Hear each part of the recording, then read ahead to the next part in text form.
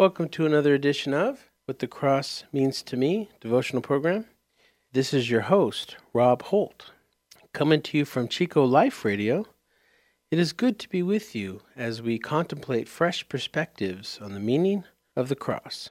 I am not a theologian, but a photographer of over 30 years. And if a picture tells 1,000 words, then yes, I guess you could say I preach to the glory of our Creator by capturing, illustrating, and sharing what the Creator has created. My mission is to share the gospel through my imagery, the spoken word, and the written word.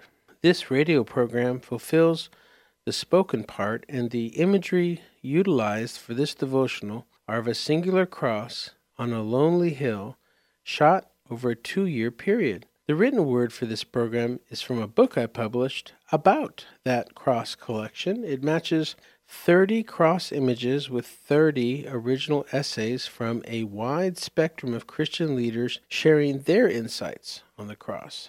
The book shares the same name as this program, What the Cross Means to Me. Each week we share a devotional inspired by the title of one of the cross images as we ponder the wider meaning of the cross through the lens of Scripture. This week's devotional is The Climb. It is another small cross in the cross collection. The overall image is exactly the same as the others, but the cross itself is about 100 feet away, maybe 50 yards away. And I am at the bottom of a hill, not a hill of dirt, but a hill made up of small, medium, and large boulders. I am shooting up towards the cross, which is securely planted on the summit of boulders. The area immediately surrounding the cross is still covered in a circle of the same grass that you'll see in many of the other cross images. I could hardly believe my eyes the day I arrived back at the cross to see this scene. To me, it looked eerily similar to how I would picture Golgotha might have looked. Construction equipment had literally cut a slice out of the hill since my last visit. You see, the cross that I had found was put there by a school, an organization that wanted to build a new high school and junior high campus right there on that ridge. The land on and around the ridge was sold to the school in a sweetheart deal by a very well-to-do, financially independent local lady of God. Well, this really angered many of the land developers who had eyes on this 100-plus acre hillside, plans that involved a lot of potential tax revenues for the city versus a nonprofit educational organization, not to mention potential for backroom graft. And since the school needed the city's approval for most of the stages of the school build-out, many impasses cropped up, especially the first step to break ground. And the city seemed intent on derailing the entire project or stalling it as much as possible.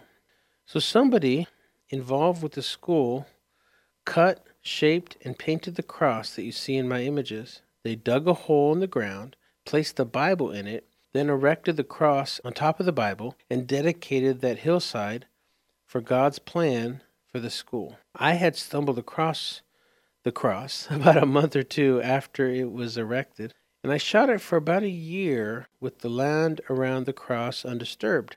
And about a year into shooting the cross, the school officials finally did break ground. And the second year of shooting the cross was filled with amazing surprises. Surprises like this image called The Climb, meaning I'd arrive and find that the area around the cross had changed, and sometimes there'd be construction equipment nearby to climb on and acquire new angles. This explains the diversity of the cross collection. Yes, it has to do with the time of day, time of year, lens choices, shot location, meaning the angle that I would choose. But to constantly discover the landscape around the cross changing is a part of what added to the diversity of the overall collection. And in such a dramatic way, it can only be defined as a God thing, to which all I can do is to be grateful and say, Glory to God. And I find it appropriate that no matter what changes and challenges we face in our lives, our family, our church, or in society, the story, the purpose, and the impact of the cross stays the same. Meaning, while everything around our lives are in flux, constantly changing, the cross never changes. The principles, precepts, and promise of the cross never moves. It will not move even while the tectonic plates beneath our temporal life keep shifting. The bedrock of Golgotha is solid, steadfast, and sure. When events in your life begin to shake your footing, your foundation, and even your faith, then return to the cross. Now, this image reminds me of Psalm 24:3, which says, "Who may ascend into the hill of the Lord? Who may stand in his holy place?" What a profound question.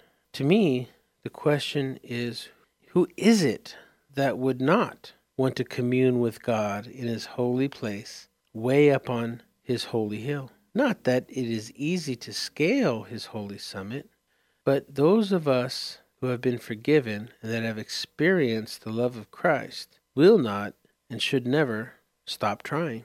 Yes, the path is long, steep, and full of challenges, some of which may be self-induced, meaning there are hurdles or boulders to overcome, to traverse over, that arise out of our senses or a stimulation of them. Some refer to these as natural desires of our Adamic nature. The Israelites referred to these as the gates to your soul. They can be any positive gratification to your seeing, hearing, taste, smell, or touching. Some can be enjoyed too much, overeating, drinking, sex, to the point that they become a temptation. And if one or some are overindulged in, then it can become an obsession. At some point, the question is, does your will serve these distractions, or is your will in control? Or maybe you are dealing with negative emotions in that you have ill will to something, someone, or a situation.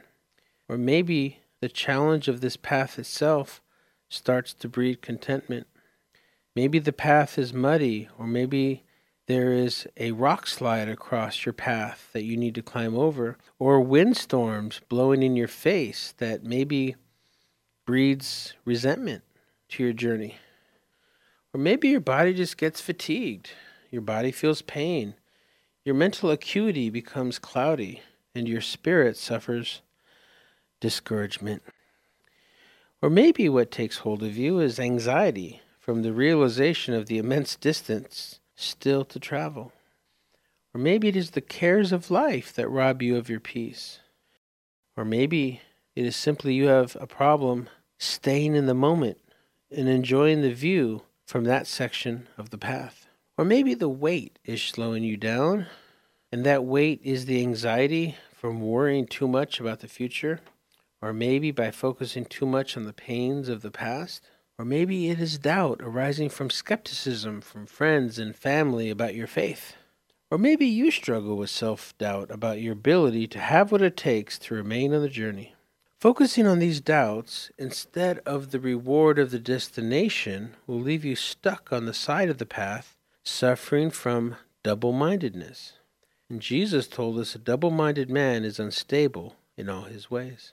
Or does it all come down to your willpower to keep climbing? That is the point of the gospel. You can't. But what you can say is, not my will, Lord, but yours be done. Real spiritual stamina and perseverance happen when you allow Jesus to dwell in you, allowing him to lead you to his holy place.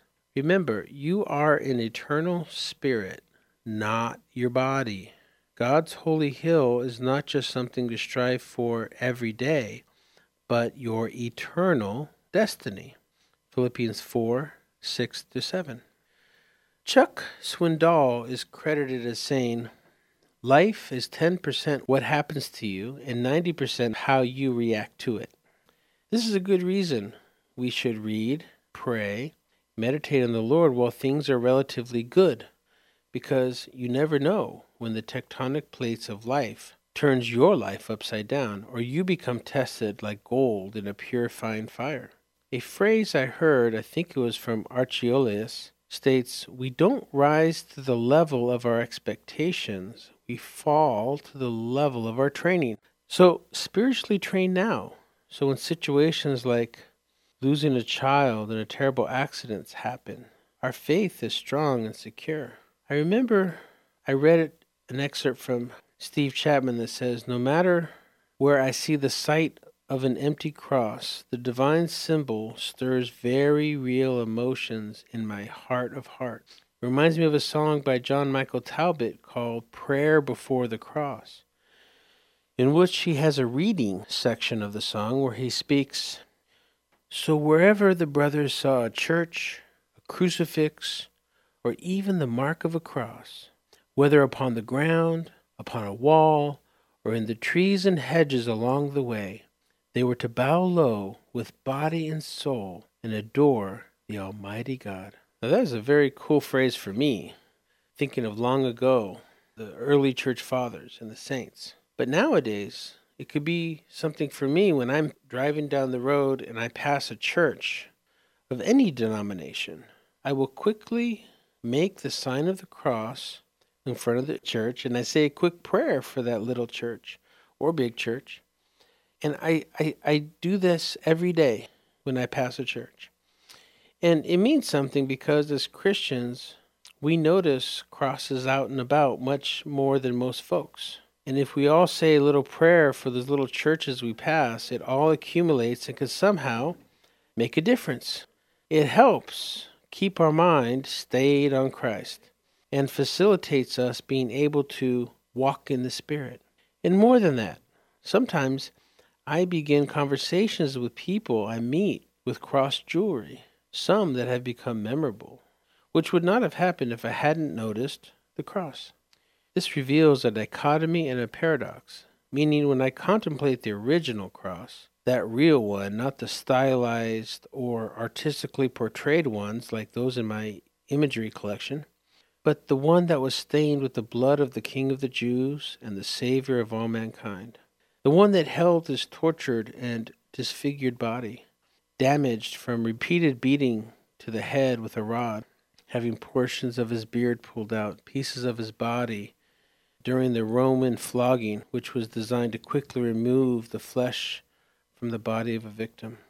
The Romans would, according to custom, scourge a condemned criminal before he was to be put to death. The Roman flagellum, also called the scourge, was a short whip made of 2 or 3 leather thongs, which were knotted together with a number of small pieces of metal, usually zinc and iron. It would cause deep lacerations, torn flesh, exposed muscles, and excessive bleeding that would leave the criminal or the convicted half dead. Death was often the result of this cruel form of punishment, though the Romans felt it necessary to keep the criminal alive, so the centurion would give orders to the lictors to halt the flogging when the convicted was near death. But for Jesus, this was something foretold, prophesied about. In Isaiah 53, 5-6, we read, "His head was wounded for our transgressions. He was bruised for our iniquities. The chastisement of our peace was upon him, and with his stripes we are healed. All we like sheep have gone astray, and we have turned every one to his own way. And the Lord hath laid on him the iniquity of us all." Also Isaiah 50:6 says, "I gave my back to those who beat me, my cheeks to those who plucked my beard, my face I did not shield from buffets and spitting."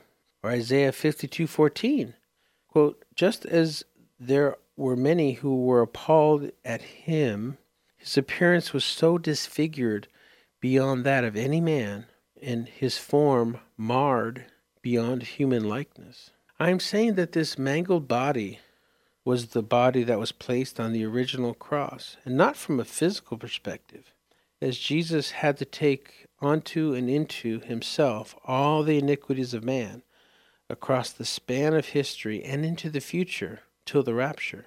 All of the most vile, disgusting, foul, nasty, unpleasant, horrid, dreadful, abominable, offensive, odious, unsavory, repulsive, repelling, wicked, evil, heinous, villainous, diabolical, fiendish, vicious, murderous, barbaric, cruel, dark, rotten, nefarious, monstrous, spiteful, and hurtful actions ever committed. And it is through the paradox of the physical and spiritual broken Christ on that cross that inspires the dichotomy of our perception of humbleness and hopefulness. I am humbled because the certificate of debt consisting of decrees against me was canceled out and nailed to the cross. Reference Colossians 2:14. In a previous episode, number 16, The Empty Cross, I discussed how the sins of the world remained on the cross. But I'm also hopeful because I have assurance by faith, and you have assurance by faith, that eternal Christ is ever before us. And I agree with this eternal perspective of hope. We all have to understand that we have the ability to make the choice, either at the end of our life or now, before we die, about the good news of the gospel, which is that we can make that choice now and live a life of joy instead of misery. The alternative, and you've seen this in some people, who gravitate towards self-destructive choices, which leads to a life of misery. But you have the eternal choice of joy or misery in front of you today. Now, some choose to perceive the cross as being a graph, with each of the 4 lines extending to infinity. And the spot where they intersect is where God interacts with us through the sacrifice of his Son on the cross. Similarly, I ponder how the cross is a type of compass, with lines pointing east, west, north, and south, inferring that the point of intersection is where all the millions of souls across time gather together in and through Christ. The only problem I observe is that there is not enough people at the gathering place. Therefore, I feel it is more than a duty, but a joy to share the good news of the gospel to the despairing souls who need guidance to carry over into the joy of the Lord. As Christians, we should all embrace the joy of bringing a soul into the kingdom of God before their body dies. Another aspect is how the symbol of the cross reminds me to look up, just like the image chosen for this essay, the image called The Climb, where the viewer at the image, if they perceive themselves in the image, is looking up, with the cross being a good 50 feet above them, 100 feet away. The Messiah who died on that cross was resurrected and ascended into heaven and will someday return through the clouds of glory. Now we are talking my language. As a photographer, especially as an inspirational artist, one of my favorite subjects to shoot are clouds. Well, not just clouds by themselves, although I have seen a gallery show where a photographer printed hundreds of 5x7 cloud images, just images of clouds. And yeah, it was a very cool gallery show. But no, what I typically shoot are what are called skyscapes, which are typically vertical images with about 90% sky and landscape in the lower 10% of the image. This lower 10% of landscape gives the viewer some sort of scale or reference. Now, in the mornings, and especially in the evening as we approach sunset, I am often looking and watching the sky to be able to foretell somewhat the potential of the approaching sunset. And even if I am out and about and not able to shoot, I will soak in as much of it as I can. I will soak in as much of a sunset as I can every night. and not just the sunset divided between the pre-set and the post-set majesty. There is the indescribable setting, meaning that quick-moving few minutes when the sun kisses the horizon line, dipping down until that last sliver of sunset disappears. And even before I watched the movie The City of Angels, where the angels would meet right at the moment of sunrise or sunset, I felt as a photographer, as an artist, and on my personal spiritual journey that the most special time of the day is the rise of the sun over the horizon and the eventual dropping below the opposite horizon. To me, it is a moment of extreme contemplation mixed with prayer. I have certain deeply personal prayers that I say to God every time I see the sun hit the horizon line, whether it be rising or dropping. And many times I stop and I listen to the sacredness of silence or just enjoy the visual blessing no matter where I am when I observe it. And I'll sit there and I'll wait and I'll pray and I'll contemplate until the horizon line is passed. Now, from another perspective, I used to live in a large metropolitan region, and I would sometimes be stuck in bumper-to-bumper traffic. But for those of you who know me, I'm always watching the sky, even in that kind of traffic. And some of the traffic would be very painful, and you would actually stop for 5 seconds or 10 seconds before you could go again. And sometimes when an amazing sunset would be going off, and I'd take a deep breath, and I would have to turn away and focus on the traffic as we all started up again. And I'd often look around to see who else was enjoying this amazing skyscape. And would you believe, most often, no one except for me was noticing the beautiful sky? And you know, this story is a type of analogy for my ministry. Like when I am reminded to look up when I see a cross, my mission is to inspire the viewer of my images to look up, to consider the creator of the creation I capture and present in my images. And of course, not just skyscapes or nature scenes like, say, meandering creeks, forest trails, or leaves, but it could be an insect like a praying mantis, or an animal like a dog, or a human like a very happy and joyful child.